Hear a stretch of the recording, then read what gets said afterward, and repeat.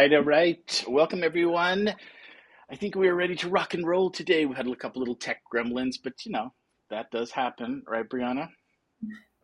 Yeah, I think we're ready. Last minute, we're ready to go. I've been fighting with mine for 30 minutes, but I always know it's going to work by the end of it. So we're here. Happy to be here. Yeah. Yeah. Good job. Yeah. So, welcome, everybody. Crypto Talk with Brandon Scott. We are here live in the universe today, going to talk about all things crypto. My name is J. Scott McMillan, and my YouTube channel is called Crypto for the Rest of Us, where I like to help people that aren't really familiar with crypto to understand what it's all about, why it's important to learn about it, get involved, invest in it, and how it is going to change the world, but more importantly, change your life. And now I'd like to introduce Brianna Turk. Hi, guys. I'm Brianna, and I have a YouTube channel called Purified People. And within my channel, I talk about breaking down all the areas of our life, which includes our financial life, in hopes to create an upward trend on an accelerated path, kind of like the blue chips, Bitcoin, Ethereum, in crypto, and an accelerated path to success. So that's my mission within my channel. And I've been studying heavily this year. That's how I met Scott. We met within a DeFi course through London Real, and now we're doing our weekly calls. We're going live every week. We missed last week, but we're back again. So very happy to be here. And I think you're coming from, are you in or you're in the Pacific Northwest again, aren't you, Scott? Yeah, I'm in your neck of the woods. Yeah, so I here in Montana, and just cross way over from Idaho. So we are coming live from Pacific Northwest, in charge, large and in charge, I think is how you say it. Yeah. So yeah, looking forward to it myself. It's always fun to do and to get there and keep that momentum. And so we are going to talk about all the fun things in crypto today. I had told Brianna earlier that I might go on another rant, but I'm not feeling rantish today. I'm feeling pretty mellow. Um, the articles that I have pulled up, kind of just the various ones, and we're just going to get into it and see. And sometimes I like to prepare some sort of educational piece, but I think I didn't. And I think that whatever we touch on, Brianna and I will try to go into, why we think it's even important for anyone to know, and as much detail as, we feel comfortable, talking about. And the merge has been everywhere, right? And so I thought, oh, I want to do a deep dive into the merge. And I think I have an article that talks a little bit about it. Oh, I do. I have a fun one that actually, Brown, it's going to be fun. It actually goes into like the really ugly detail of like what's going to happen in the merge, stuff that I have no clue what's going on. And I'm guessing most people that watch this aren't going to have a clue either, but it'll show you how kind of interesting it is. Like we all talk about the merge and what's going to happen with Ethereum and everything, but behind the scenes is a lot of really technical stuff. And I just have like a little chart that kind of shows some of the crazy stuff that's going on. And so that should be kind of fun. But other than that, you got anything before we kick in? Let's get straight to it. I'm excited that you're talking about the merge. And like you said, I we'll mean, get to who learn a isn't? little bit. You're right. I know this has been a long time coming. I'm so excited. So I'm glad that you picked articles on that. I Yeah. took a little bit of a different approach today, so I will share that with my articles. And yeah, let's just get Okay. straight to it. So, is All my right. screen? Hold on. Let me. Not yet. Oh, before we move to there, if you're on live here and you're joining us, say hi in the chats. If you're there on Facebook or YouTube, say hi to us. And if anybody wants to actually come on and chat with us, I'll see if I can send you the link, and you could click on that and actually come on live on camera. We'll see if we can fit three screens on here. We'll see. If not, then we can just talk back and chat. Let us know if you have any topics or subjects that you want us to talk about. So we can certainly do that. All righty. So let me get over here to your screen. There you are. Okay. There's your first article. There you go. Okay, so am I still up there? You are. Okay, great. Sorry, I'm using a different computer today. I had technical difficulties, like I said, so it's running a little different for me. But okay, so today I'm bringing up the topic of Coinbase. Coinbase is a central exchange, and it's one of the most familiar ones, probably to most people. I think, if I'm right, I think Binance is number one, and then Coinbase follows. Is that right, Scott? I think you're right. I think By I the don't know. point. I think I either yeah, either one are it's one and two for sure. And actually, I'm going to talk. This was released yesterday, and I found it interesting because I use Coinbase. I used to use it a lot more than I do now, but I like to know about the companies that I am working with and investing my money into, and just how it works. But I took something else from this article as well that I will um, go into as well. So Coinbase, a crypto exchange whose CEO previously said it doesn't advocate for any particular causes or candidates internally that are unrelated to our mission, has launched a voter registration portal as part of a crypto policy education initiative. And so I found this interesting. Chief Policy Officer, I'm going to butcher the name, Sharzad, Faryar Shahzad said the crypto exchange will offer users the opportunity to register to vote in the United States through a Capital Canary website. Voter registration tool was part of an initiative aimed at giving the crypto community tools to participate in the critical policy discussions happening across the United States.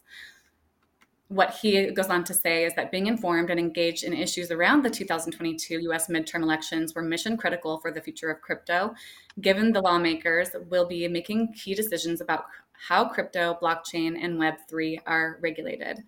Today, more than ever, crypto and Web3 cemented as topics of public interest and the political debate.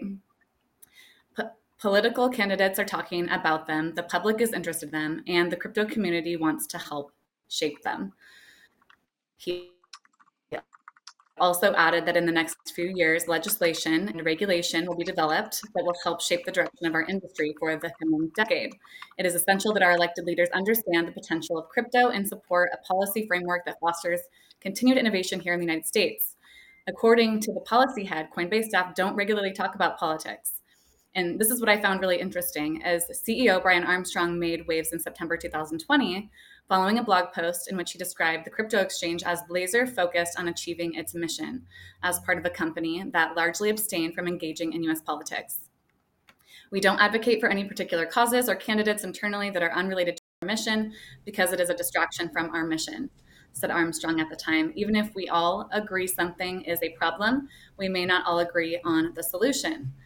So the Coinbase CEO clarified the crypto exchange might engage if there's a bill introduced around crypto, but not around topics including healthcare and education. So I found this really interesting, and I read multiple articles on Brian Armstrong's stance within his company to not talk politics. And the reason why I chose this article and why it relates to me is because I work on trying to create that upward trend in my life and try to inspire that through my channel. And one thing that I find is that there are major distractions that come into play that can kind of take you off of that focus and lose your momentum and sidetrack you. So I really liked hearing, and I was motivated by Brian Armstrong's stance as staying laser focused on achieving their mission. And he brought that forth in many ways. They don't talk politics within their any of their employees. They don't talk politics.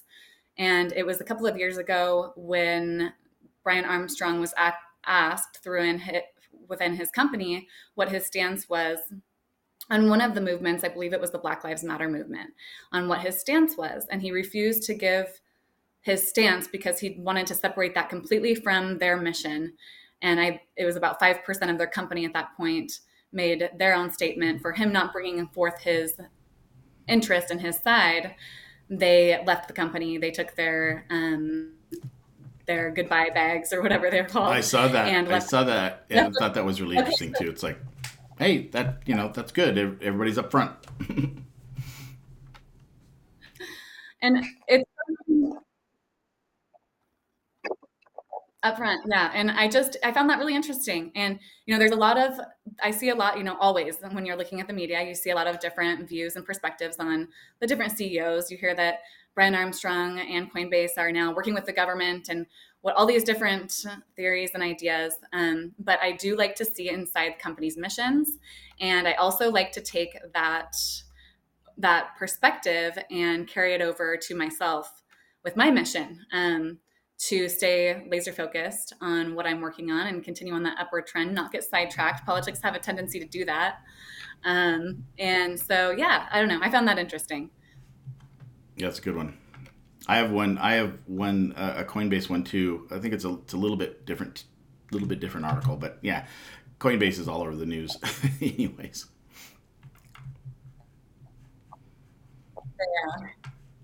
They are. And I'm kind of curious where that's going to lead. I can almost see us voting through Coinbase or a central exchange, something that's on a digital ledger. It'll be interesting to see Well, it is, and how actually, this all plays out. So, yeah, I wonder when we're going to start doing that. And in fact, I thought that this article, the article you have, was going to talk more about that, and then it kind of got into some different stuff. But it's sort of surprising to me that nobody's. I haven't really seen a lot of this, like using the blockchain to vote. I don't understand why. I mean, it seems like this such an obvious thing. I know that it's going to probably be a bigger deal, but no one's even talking about it hardly.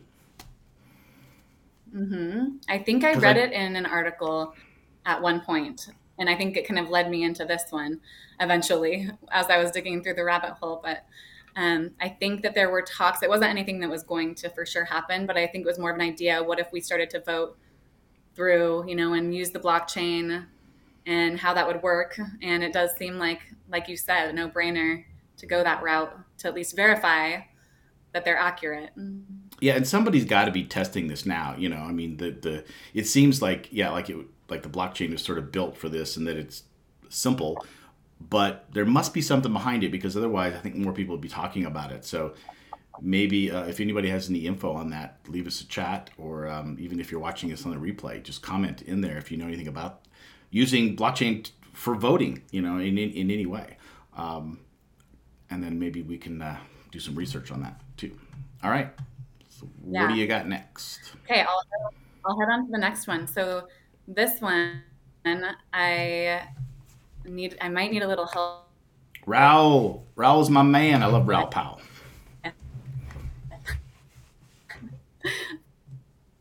from your something about him, isn't there? I I remember I remember the first time I watched an interview with him, and it just clicked something for me. Did you do like him He's or you don't? great. Oh, you like him. I Good. do. Me too. I do Yeah, too. I do. Real Vision. I actually, just a So, side Ralph, note, Real Vision. I actually have uh-huh. an account. I have a full blown account with them. I love all their stuff, and because they have a lot of in just general finance stuff too. So I'm learning a lot about general finance through Real Vision, and it's what's interesting about that. Oh, let me click over here. What I think what's cool about that is that I don't want to learn finance from a textbook, like an old school textbook, or certainly from CNBC, where they're just sort of arguing back and forth. But Real Vision, which Raul Powell is one of the founders of, he's just talking to all his buddies that are bigwigs in all of the investment firms and the big banks, and also in crypto. He's big in crypto, but he's big in general finance. He comes from a long term investing. Wall Street kind of background, but he's big into crypto. But they just have such great videos. Their quality is such high quality. Such a definite plug for Real Vision, and yeah, I love them. So go ahead. Sorry. And by the way, you are fading in and out just a little bit. If I think we can't hear, I might have you repeat, but mostly we're getting what you're saying. So go ahead. Okay. I need to get a hold of Raul Paul's good quality video, that's for sure. Okay, so Real Vision, Raul Paul says that Bitcoin can still erupt en route to outperforming other asset classes in the next 10 years, even in the worst case scenario. In a discussion with Scott Milker on YouTube, he explains how the more extreme an asset's inherent volatility is, the higher it could potentially. So what he states here is that volatility gives the reward because it's a 70 vol asset. It gives these 20x, 50x, 100x rewards depending what time period you are looking at. People just are not set up for that because they are mean reversionists. He says they think the world is cyclical and everything reverts back to where it was. So therefore every boom has a bust and every bust brings it back to where it started.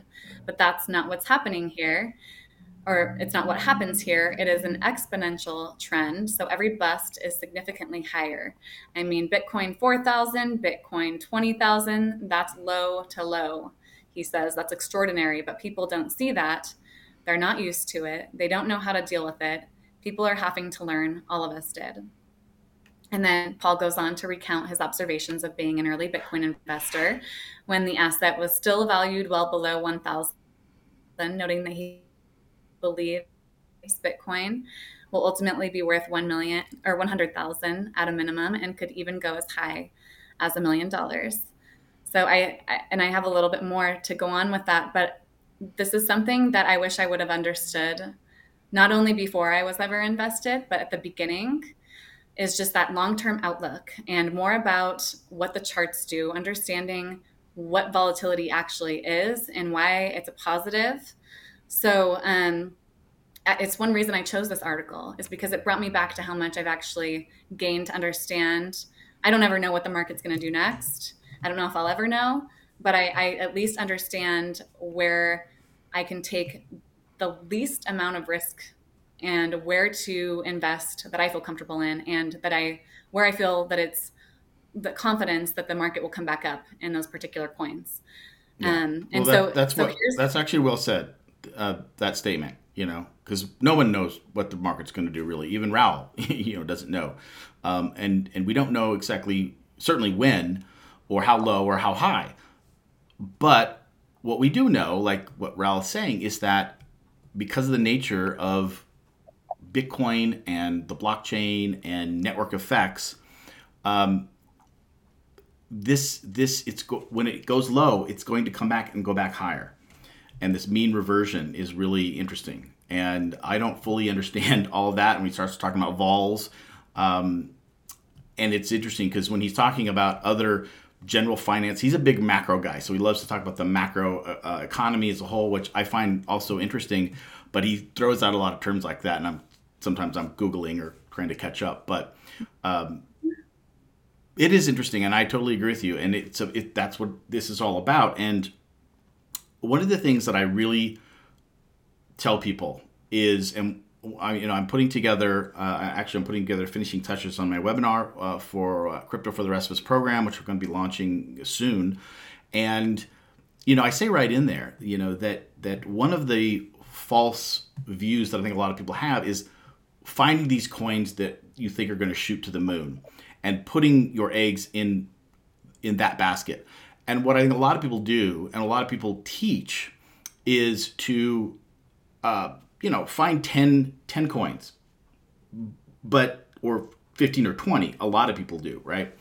And then they're hoping that one of them is going to go to the moon, and that's all they need. When I got into crypto, that's what I heard all over the place. It's like, find these, top 20 coins, and one of them's gonna go to the moon. You're gonna make a lot of money, and I really reject that idea for your base portfolio, right? I really think that you need to have a long-term view, and then, of course, my bias is towards DeFi and earning yield, and that's also a long-term view.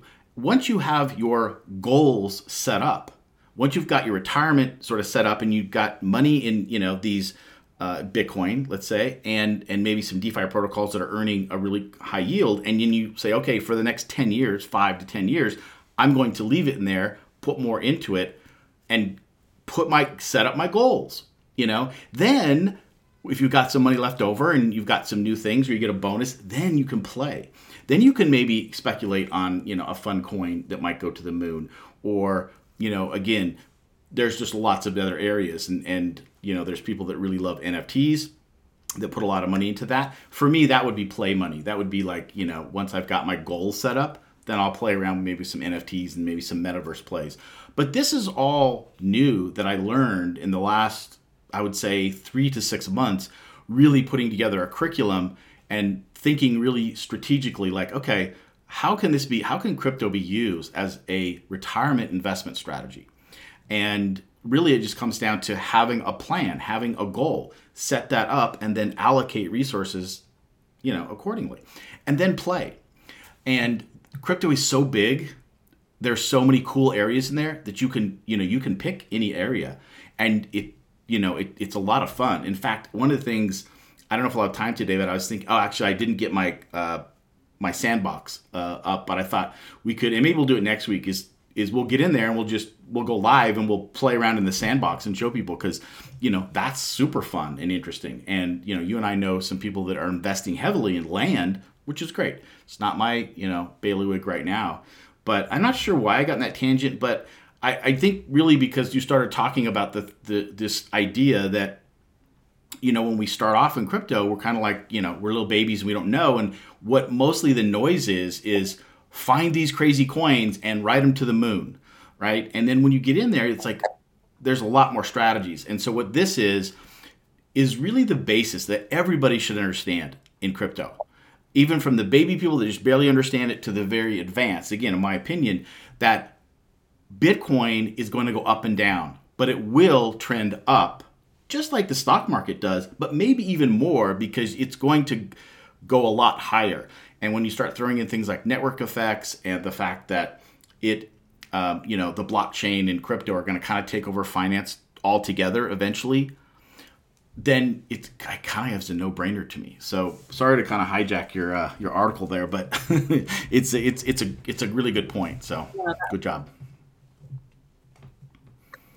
Yeah, no, that was great. I really appreciate that outlook too, and it's been a transformation for me, and my transformation has gone from thinking this was only something to invest and possibly earn rewards on and make money on, over a short period of time, over a long period of time, whatever it may be, and that's just where I don't have a big background in finance, but as I'm going along this understanding, I'm also understanding what determines value. And when we're looking at, like you said, we have our financial system is going to be changing so much and going more toward it looks like we're going to be heading more toward a digital. That's where, we'll have CBDCs potentially, it looks like it. And yeah, exactly. Boo to that. And so that is where, it almost seemed at one point like that was the only option. I never compared before the two interlinked together, that where I see within Bitcoin, especially, is that it's a store of value. And so where do I want to store my money for and have it hold value? And that's where I wanted to bring up just a quick little chart here. And this is where I'll probably need your help, but this is something that somebody shared with me a couple of months ago, and it just shows Americans' finances. And so if we're looking at the value of our dollar right now and what is behind that value. Excuse me here. Let's see. Okay. So right here, we're looking at the United States. This little yellow area is the deficit. And then we have our green revenue. And then this shows our debt accumulation over time. So Obama, and then our debt just continue to goes down and down. There's where Trump begins. Here's COVID and debt and more debt and more debt. And so in my mind, what I ask myself is, where is the value behind our dollar? Where is the value? And every time my dollar is sitting within a bank account, what does it even mean? Right. And, what does that even signify? What does it stand for?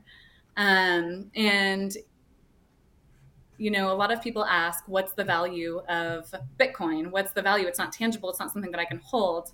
And, we know a lot of the benefits, you and I, Scott, and maybe some of our listeners who know about the true meaning behind Bitcoin, why it was developed and invented in the first place. There's many reasons why it holds value. It's permissionless, it's trustless, it's borderless. It's not something that can be shut down. And so if we're looking at this is our dollar depreciating in value. And then if we go down here below, we have the Bitcoin chart. And this is something which maybe they're not comparable. And maybe you can help me with that as a comparison. Look at this, it's appreciating, it's growing in value. It's growing in value, but it's still its ups and downs, but it's still on that upward trend at an exponential rate. The adoption for Bitcoin is higher than the adoption of the internet in the early stages. And so it's just something that I wanted to share because it really opened my eyes when I started to understand the difference between the values within our current financial system and then to store my money and have it appreciate and gain value. Yeah, I'm gonna pop myself. So is this just money here. printing? Pretty much. Is that? Yeah. Yeah. Yeah. While you're talking, I'm hearing you, but I'm gonna grab my charger. I'm just gonna plug my computer in. Okay. Yeah. No, I love this. I love this chart. This is a good one. I haven't really seen it. On your thoughts. So I haven't seen this one like that, but I love it. I love the way it has the different presidents, and what's been going on that has COVID in there, and this really shows that what this debt is, and it is primarily money printing, and you know that because if you look, the last significant times that we needed to print money to bail out in 2008, to bail out the economy in 2008, and then again in COVID, and you can see the sharp rise in or the depth of it as it shows here in since really 2009. So you got Obama here. So it just takes off really after Bush and then Obama. And I'm not saying this isn't anything to do with politically at all. It's really what's been happening in the economy and the Fed and how we use this money policy to bail us out. And I find what's so interesting about this, and Raul Pal talks a lot about this, and the guys on Real Vision, the people on Real Vision, that this is something that the Fed has the power to do this. They've always had this since it's been around, and it can work, and it does work, but they sometimes they leave it on. Like I think when they dropped interest rates back after 2009, the crisis. 2008, 2009 crisis, they left them low too long. I think they should have let interest rates rise up a little bit. They left them really low, and then we got into trouble, and then we had to print more money. And then when you print money, when you have that much debt, you're going to get inflation because you're the value of the dollar, you're just debasing the value of the dollar.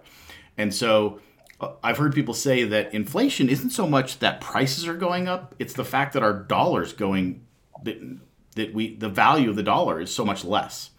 And it really doesn't matter. The bottom line is that every year that our dollar buys us less, we feel the pain, and that's what it is. Now, the thing about the value, in Bitcoin, what I don't really have a grasp on is like value to me is really, it's ethereal. It's hard for me to grasp onto it because, well, you just look at the dollar, and here's what I think happens to a lot of us. Unless you are looking at charts and you're really thinking about inflation and money printing, it's almost like you don't realize what's happening with the value of the dollar being debased, like the value going down. Because a dollar, if you've got a dollar in your hand, you're like, oh, I can buy this thing. And it may take $2, but as long as I'm making money, and if I've got a job, I'm going to make dollars, and then I'm going to pay for this thing. And other than in times like now, where you've got hyperinflation around 9%, when it's around 2 or 3%, it's kind of like boiling the frog in the hot water. It's like it's so slow, we don't really notice it. And yet, even at 2%, which is the Fed's rule that they want to keep the economy around 2% inflation, even that is basically just saying, okay, there's a 2% tax to live in the United States. Just that's it. To live here, you're going to get a 2% tax. And the thing is, it hits the poor worse, especially when inflation goes up, because it hits us all equally. But people that don't make a lot, they get the same 9% inflation that people that make a lot. So inflation is really an insidious type of concept. And so again, that's what I find so interesting about the value. Now let's talk about Bitcoin. Again, value it's like, what is value, especially when you're talking about Bitcoin? Because you've got price. Price goes up and down, but it's not the same as value, right? Because the other strange thing about Bitcoin or any crypto is if you've got a lot of Bitcoin and then the price goes up, it feels like, oh my gosh, I've got a lot of money. And when you convert that back to dollars, like, oh, I got a lot of dollars. But you still have to convert it back to fiat to do anything with it, right? And so now you're back to this debased dollar. So even though your Bitcoin, the price has gone up and it looks big, when you convert it back to fiat, you've got that debased dollar, to buy things. And so it's kind of only when you look at it like the charts like this, where it kind of like, oh wow. When you don't look at it like that, you don't really care, because you're like, oh, I've got all this. I've got, let's say I've got one Bitcoin or whatever, and I can cash it in for $20,000. Like, ooh, I can go buy something, $20,000. But really, in the time, let's say that took you 5 years, because Bitcoin went up, Bitcoin went down. And let's say you got your $20,000 out. In that 5 years, now you've cashed it back to fiat, and the value of that fiat has gone down in those 5 years. Does that make sense at all?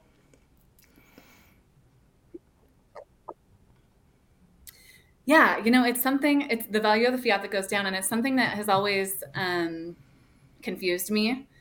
Is if people are making all of these gains in fiat, could it somehow outperform the fiat? And then, you know what I'm saying? Like, where would that necessarily come from if people are making incredible money on cryptocurrency gains and Yeah, then I mean, trying to bring it back to the you always have dollar? to convert it back to dollars, right? And that's the interesting thing. And so this is the interesting about cryptocurrencies.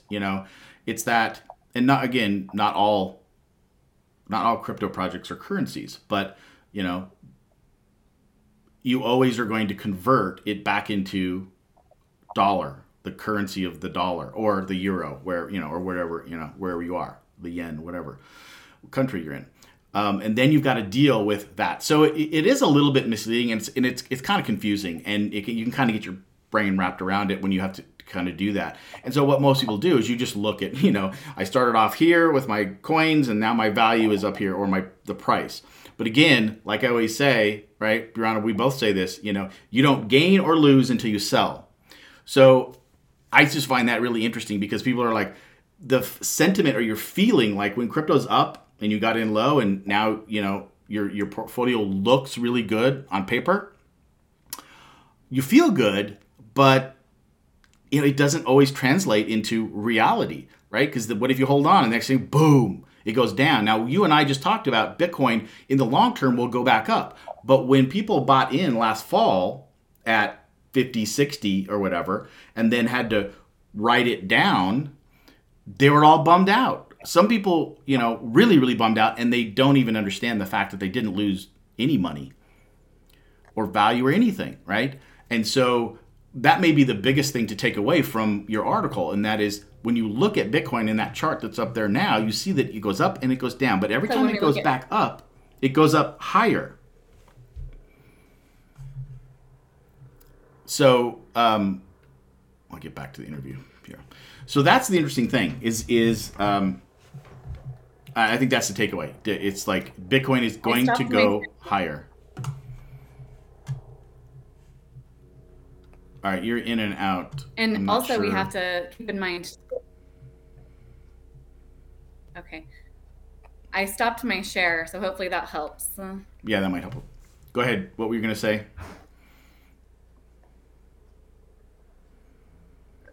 In the future, if we have more people accepting Bitcoin, moving it back to the dollar. So Without then moving it we would back. be I'm not sure if you transferring faded out, but crypto without moving it back to the dollar. right. Yeah. That's you're right. That at that point, then it's a different ball game because now our Bitcoin gets transferred out in Bitcoin, and we don't have to convert it to dollar. And that's really was the hope, I think, in the dream, right, of the Satoshi, was that we all switch over to this digital currency, to Bitcoin or whatever. And so now all of the currencies, we're just transferring value from, my wallet to your wallet, or to the merchant's wallet, which they're taking Bitcoin, and there's no conversion, to fiat. And that's the dream. I don't know if we'll ever get there. But I do think that what's going to happen is as crypto totally evolves, we're going to get little economies that will pop up where you can start to, and you can even do it now, right? You can pay stuff in crypto, but it's just not very much. But look at these little economies where, you can just you can think just in, say, Bitcoin or whatever currency you're in, which makes it so much easier. Because right now, it's kind of confusing. You always have to think back into your fiat currency, really, am I doing really good or not? Well, you always have to convert it back to your fiat currency to really understand it, to feel like I'm good. I can do stuff in my life with the value or the investments that I've invested in crypto. So this is why crypto is different. It's new. It's not for everybody. But if you can deal with sort of the complexities and the idiosyncrasies of it, you can get a lot of benefit. So yeah, that's what I love about it. Hey, we got a comment here. Who is in here? Bill Bethia. He says, I thought it was interesting take from Peter Schiff to convert gains into gold cryptocurrency. Yeah, that's interesting. I don't know. Have you watched the Peter Schiff? I assume he's talking about on London Real. Oh, is this Brandon on here? I think it's Bill. Brandon. Oh, okay. Oh, okay. So no, I haven't watched that. I haven't. Yeah, I haven't either. But that is interesting because that's kind of what we're talking about. Then you can throw gold in the mix here, or a gold cryptocurrency. Yeah, it can get kind of crazy. It is Brandon. Okay, cool. Thanks, Brandon. Hey, Yeah, that's cool. This is kind of an interesting little rabbit hole we got down. Really, this is kind of the deep stuff. I love talking about this, but it's right on the fringe of being able to sort of really grasp it, because we're adding a lot of concepts like macro and currencies and some economics and financial stuff. So you really went for it this time, Brianna. Look at you go. You dove into the deep end. I did. I was prepared this time, so I'm a little bit bummed. I'm not gonna lie that my camera's dragging, but I know. I was prepared with my content. Yes, it was good stuff. Good stuff. So hopefully it was pretty clear. I think you did fade in and out, but the gist of it, I was watching the gist of it. I think people were getting so, and I think we got the gist of it. So yeah, good stuff. Good stuff. All right. All right, let's see what you got. Let's see what I got. Okay, let's see what I got. All right, so here's my Coinbase article. Let's see. Okay, I'm trying to get this. How do I get it bigger? There we go. And boom, boom. Boom. Okay, cool. So Coinbase is getting sued all over the place, and because they're the big guys on the block, and it's interesting because the regulators are kind of going after them because there's the big guys on the block, and they're an easy target. And so, but here's an interesting thing. They got sued by a disgruntled customer. So it says a Coinbase customer is suing the San Francisco-based exchange for $5 million for failing to properly secure customer accounts and flouting, which is a cool word, federal securities laws, among other allegations. The lawsuit filed last week, which represents over 100 people, claims that the biggest cryptocurrency exchange in the U.S. locked users out of their accounts for extended periods of time, harming them financially. Interesting. Yes, this happens. Okay. Man, we can just sue anybody for anything. I mean, I'm sure, I don't know for sure, but I'm pretty sure in the fine print, they're like, can't be responsible to have the network up 100%. I mean, no network is up 100% of the time. It just isn't. Contrary to its representations, Coinbase does not properly employ standard practices to keep consumers' accounts secure, the lawsuit reads. And Coinbase improperly and unreasonably locks out consumers from accessing their accounts and funds either for extended periods of time or permanently. So again, this is just stuff that's in the lawsuit, and I just think it's kind of funny. It's why I want to read it out. The plaintiffs allege the exchange crashed during times of market volatility, which does happen to crypto exchanges. Oh, and by the way, editorial here, and it happens in Wall Street, it happens everywhere, making it difficult for users to withdraw cash. Coinbase's users' growth has outpaced its ability to provide the account services and protections it promises to consumers, the lawsuit adds. The lawsuit further claims that the plaintiff's assets were vulnerable to theft. Wow, that's sort of a litany. That's just kind of like piling on. I mean, just anything they can think of that might be, not good for them, they just kind of threw into this lawsuit. And it just, I don't know, it just rubs me the wrong way. It's just like, it's kind of like just greediness, every single one of these things are, in my opinion, petty. Now, that being said, I'm kind of on a crusade to have crypto grow up. And on the other side, mostly in DeFi or in other decentralized areas, to put out better code so that we don't get hacked as much, so the code doesn't get hacked as much. But this is not that. This is a different situation altogether. This is a centralized exchange. Everybody gets what it is. It's how to onboard, your fiat into crypto. And there are multiple ways to move your crypto off of this centralized exchange into your own custody. So don't be whining about Coinbase going down when you should know better. If you're that worried about it, put it in a cold wallet, right? What do you think, Brianna? Yeah, it kind of reminds me of the person who pours the water on the floor at the grocery store and then pretends to slip on it. Right. And those people exist everywhere. I mean, Yep. There are people who they'll find a way and they will go after, however they can. And who knows? I mean, I even could see this as, well, I go too far. I was going to say a setup as somebody who wants to just get Coinbase bad rap, but that's how far I go sometimes. You never know. And well, no, I agree. We know that there are actors out there, competitors that are trying to, give people their competitors, a bad name. I don't know. Anyways, it's interesting because they're getting hit on all sides. The government is definitely attacking them, and then you've got this thing kind of piling on. So I don't know. I just thought it was interesting, but really silly. Moving on. What else have I got? Okay, here we go. This is okay. So I kind of just have them random here today as I pull them up. Okay. So they actually, so Coinbase, and this is awesome because they're the ones that seem to be taking a lot of the heat from regulators.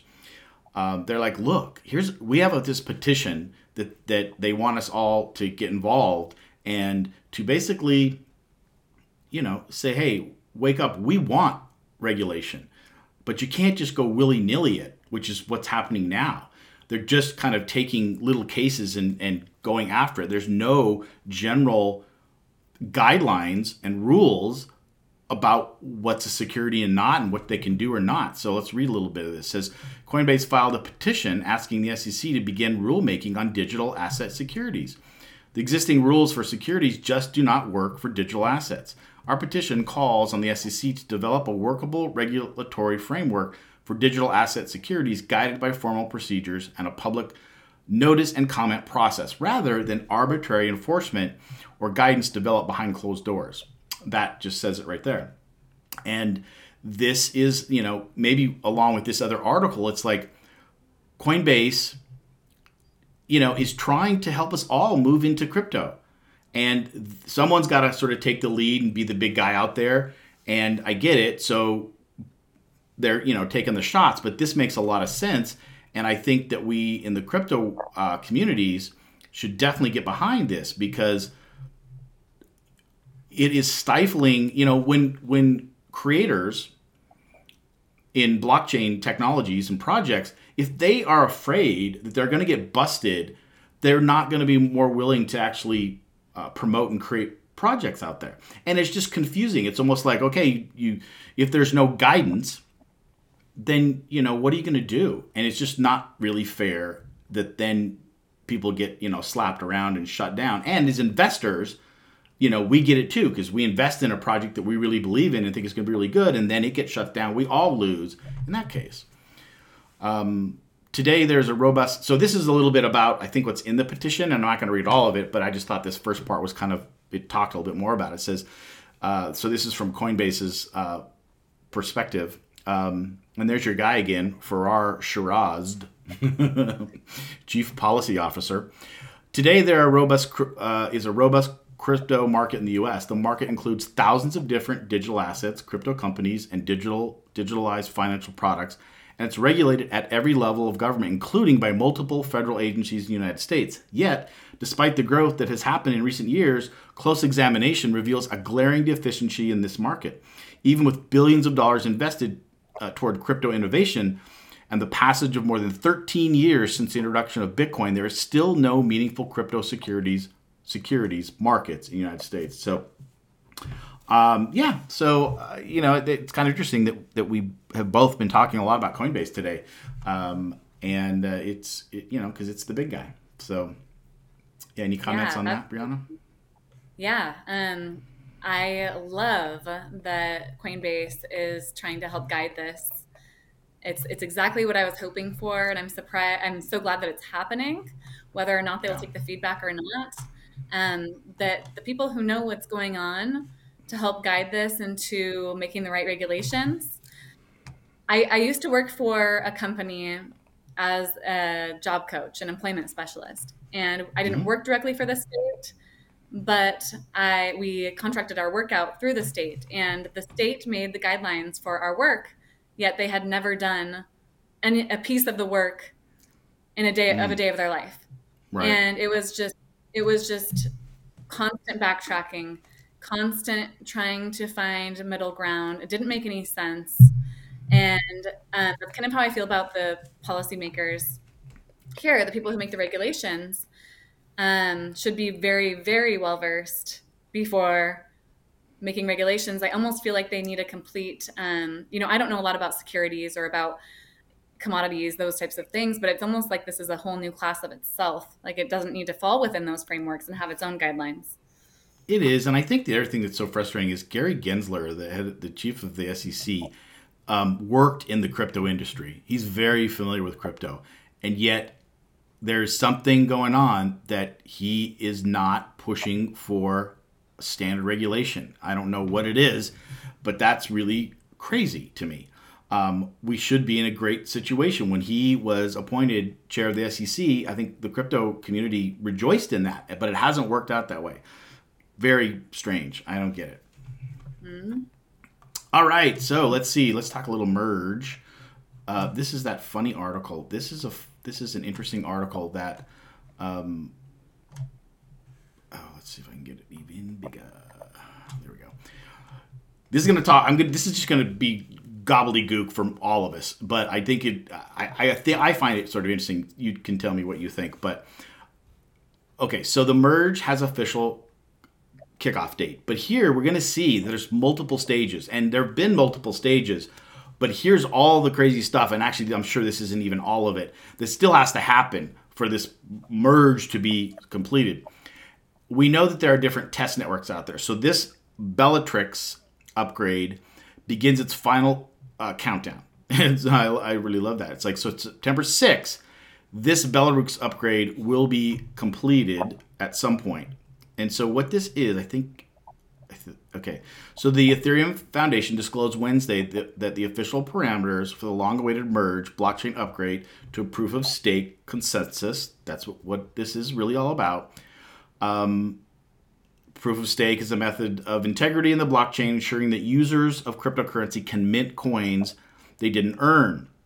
It's considered to be more energy efficient than Ethereum's current proof-of-work system, which we know is also used in Bitcoin and has great security, but is slow and causes great fees. So Ethereum wants to break out of this, use proof of stake, which eliminates that. But it kind of rocks the whole security and consensus world.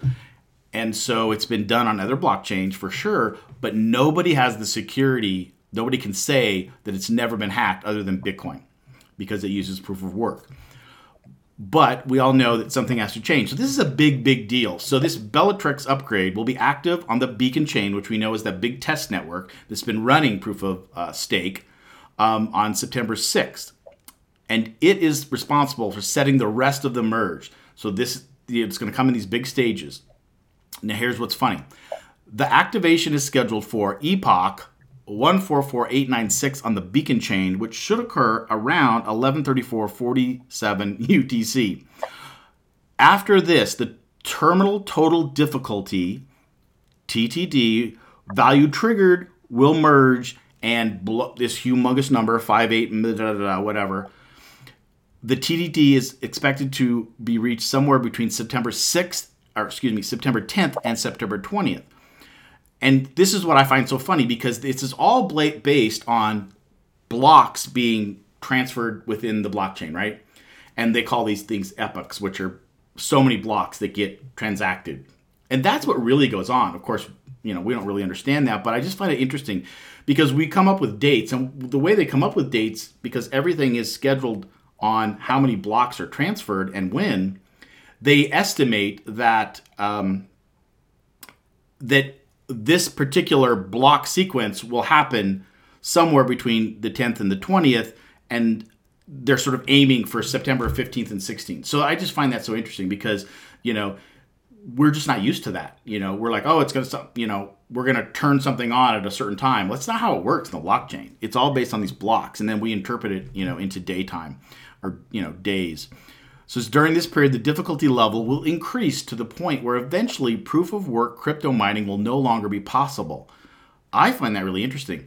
The way they're just ramping this up, and as the blocks go into this, and we're moving more and more towards this proof of stake, it's like, I don't know, it just gets harder and harder to mine. So the miners are just going to get phased out, just like this. And then it talks again about this execution layer and the new consensus layer, and transition to the new proof of stake consensus protocol. So it's just interesting the way this really works. So the merge comes after a series of dress rehearsals that tested transition from proof of work to proof of stake on multiple test networks environments, including the Ropsten, Sepolia, and Gorelli. I don't know if I got those right, but I'm going to see if I can enlarge this. Yeah, can you see that? Pretty good? Yes. Okay, yeah, cool. Looks good. Yeah, so this is all the stuff that's going on. People just talk about the merge, this and everything, but and I'm sure this is just even a fraction of really what's going on behind the scenes. But I just thought it'd be kind of cool to kind of take a look behind it a little bit and see all the stuff that's going on. And the thing to know is, these test networks have been going on for years. They've been testing proof of stake for years on these test networks. So the hope is that we've got all the bugs out, and then they're going to slowly start to merge these multiple test networks and just pull them in slowly into the full Ethereum, blockchain. And, so that makes a lot of sense to me. And hopefully, this process is going to allow it to run smoothly and not have any problems. But no one knows. If anybody knows anything about software, you never really know until it's completely live and stuff starts to happen that you just couldn't even imagine in your mind or simulate, and so that is the question that still could happen. But you can see here that June 8th, this Ropsten network. They've been messing with this, and then July, and all this has been going on. So that's why we've been talking about the merge for a long time, and it's why years ago when they started doing these test nets, they were talking about the merge then, and that's why people, I think, in my opinion, kind of joke about it now. It's like, oh yeah, we've been talking about the merge for years. Well, this is why, and I'm glad, because this is a big deal, and we don't want this thing to go wrong. So, when people sort of badmouth it and say, well, I don't believe it's going to happen, they've been talking about this. Well, they're not just winging it. They're doing the right thing here, and I think. Wow. Yeah. So, yeah. It takes a while to build the rocket, huh? That's the thing. Right. It takes. I like the rocket used in the picture, and once it blasts off, we'll see. Kind of like you said. That's really interesting. Yeah, there's something that happens. This reminds me of the first time I ever read on the blockchain, trying to understand what it meant. Just taking in that information that you just presented there, because it's so beyond me, but it's very interesting. I haven't looked at it from that way, that we have to wait, and that's the expected time. I had no idea that that's when those dates were established. So, or how they were established. Yeah, that's what I find interesting. It's like they're blocks, and I hear this word, an epoch, like it's going to take an epoch, I think it's pronounced. And that is just so many blocks. They break it down. And I don't know if that's computer language or talk or whatever, but a lot of it doesn't make sense. And not that it really matters that much, but I just personally find it sort of interesting because there's so many levels of different people that this is going to affect, and people are watching it and talking about it, and just all the talking heads and all the people, nobody really talks about that kind of stuff. And I guess maybe you shouldn't, because it would just lose everybody. But this is a big deal. What I wanted to do, and hopefully I'll have time to do this by next week, is kind of so that's interesting, I think, but basically I'll also look at all the different ways that now the merge is going to affect people, from staking to so Brian Rose talked about this a little bit last week on our call, Brianna, where or at least on some channel, where if Ethereum becomes really solid and staking becomes this solid mechanism that we can earn interest, it will now become its own, how did he put it? See, I'm losing it. This is a financial thing. It's sort of like an exchange rate or something, where you just have this stable rate of, you can earn this in staking, and then you can have, you go higher or lower, but there's always this stable rate. That's about all I can sort of explain. But it's basically taking something that's in the traditional financial world that we don't really have now in crypto, and this staking feature, if it becomes just very standard, will become this standard financial measurement that we can do that is used in traditional finance. So there's just lots of fascinating things that are going to come out of this merge, and Ethereum being so much different than Bitcoin, and that's the thing. Bitcoin, really right now is a store of value. Maybe someday it can be used as, a mechanism to transfer value. But Ethereum is where all the cool stuff is. Really, that's where, all of this, I'm not even talking about the smart contracts, but I think I have something here about staking. I'm not going to get into this. I'll have to leave this next time, because it's a little bit too convoluted, but staking is really interesting, because like I said, that's where you can, so basic staking, I'll just try to start this a little bit, is where you would now become part of the validation, right? So there's no more miners, but the way that transactions get validated in these proof of stake blockchains is that people take their crypto, like when they buy Ether, and they put it back into the network, and they stake it or put it up so that the network now can use that as a mechanism to confer. So the bottom line is that if you're a validator and you've got some software on your computer, and you basically, if you've got a bunch of ETH, or if your value, your money, your crypto, staked in the protocol, you're not going to try to do any shady things, because if you mess it up, you're going to lose your money. You're going to lose your ETH, right? So it's more complicated than that, but that's the general idea. So you become a validator, you stake your 32 ETH or whatever it is, that's what it takes to become a true validator. But because crypto is so cool and people you can create value in lots of different ways, they've split that up. And so basically now you can partner up with a validator and say, look, I only want to give you 0.1% or 0.1 ETH, $100 or whatever.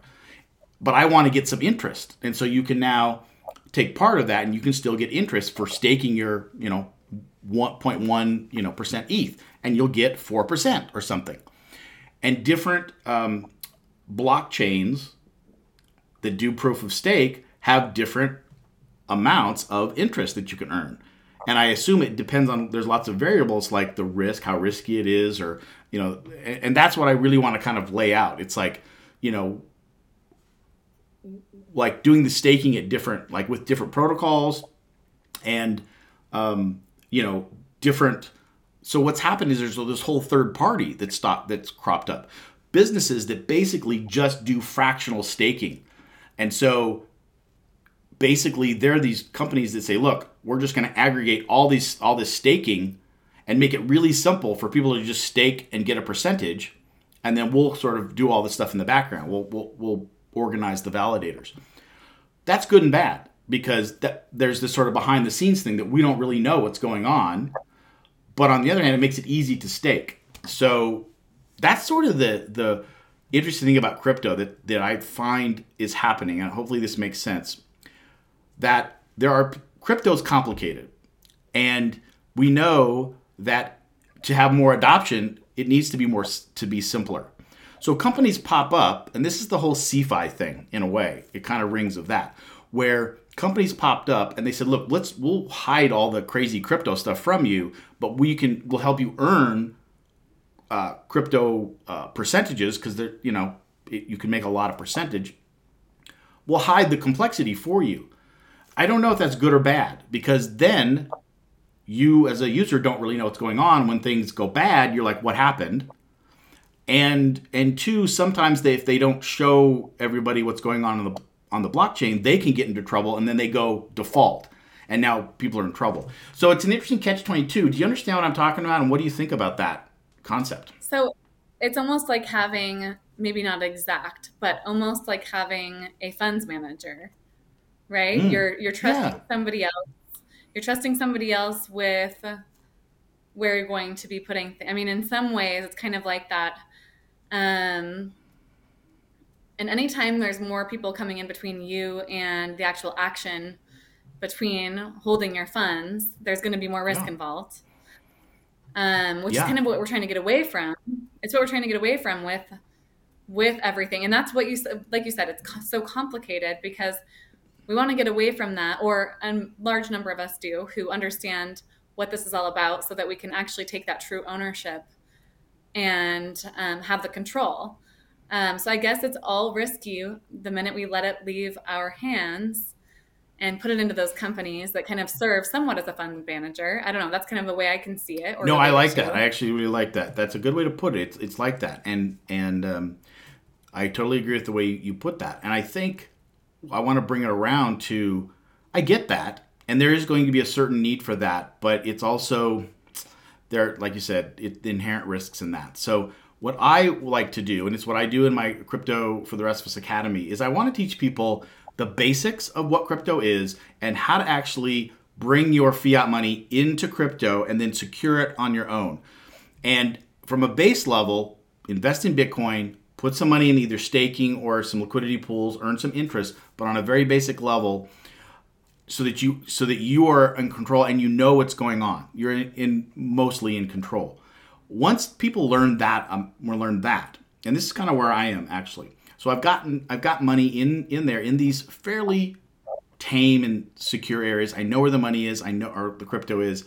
I've got some in cold wallet. I've got some in hot wallet. I've got some on the exchanges, and I know where it is. And now the next level is, okay, I want to level that up and now take a little bit more risk now that I've got my base plan in place. So that's really what I'll keep talking about, because that's sort of, what I'm trying to teach and bring, to people in the crypto. Is like, again, don't just go willy-nilly into crypto. Have a plan. Learn what crypto is, what's good and what's bad, and then how to be as safe as possible, and get a plan down and start to invest so that you can grow your money long term.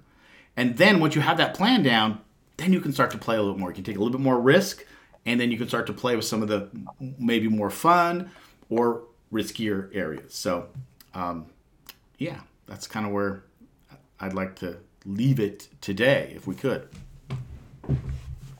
Well, that's a good note to leave it on. And we're getting closer and closer to your course being launched, which is exciting. And I'm sure there will be many people who benefit from it. I might need to sign up just to fine tune my skills. But no, Yeah. it's education is everything, and the knowledge is everything. And so thanks to you for bringing that out there. It's going to be great. And Thank you. um, Yeah. yeah, it's going to be great. I'm looking forward to that. And I liked your articles today. Yeah, I liked yours too. And again, we teamed up on Coinbase. Like we say, it's fun to see which articles we're gonna put in there. It's interesting. We talked about the merge. I talked a little bit more, but the merge is really everything. And yet we kind of both picked Coinbase and like kind of the securities and stuff to talk about a lot. But I think we'll talk about the merge, continue a little bit here and there. And, I'm going to try to unpack a little bit more. And again, for me, there's so many ways to make yield, to make interest. And staking is one of them. And there's lots of stuff around staking. And it kind of goes around the merge too, even though you can stake in any proof of stake protocol. So Cardano and Solana and Avalanche and all of them, So, all right. Well, cool. Well, thanks. I know we went a little bit over today, but we had a lot to talk about because we had to catch up from last week a little bit. So it's good to be in the Pacific Northwest. So hopefully, guys, we're going to do a live. I'm going to hopefully trek over to Idaho maybe, or Brianna might come over here to Montana, and we'll do a live together live. I don't know what you call that. Live, double live. Let's do it. I'm game for that. Absolutely. Yeah. Yes. And Yeah. thanks everybody for watching. Brandon, thanks for being here. Thanks, Brandon. All right, See people. you guys on the Yeah. So spread the news. Spread the news on crypto for the rest of us. And Brianna's Purified People and Brianna, Crypto Talk with Brianna and Scott. We love doing this, but we want to get some more, some people talking to us and giving us questions and stuff. So let's spread the word and get it out there. So thanks again, and we'll see you next week. Bye, Brianna. Bye.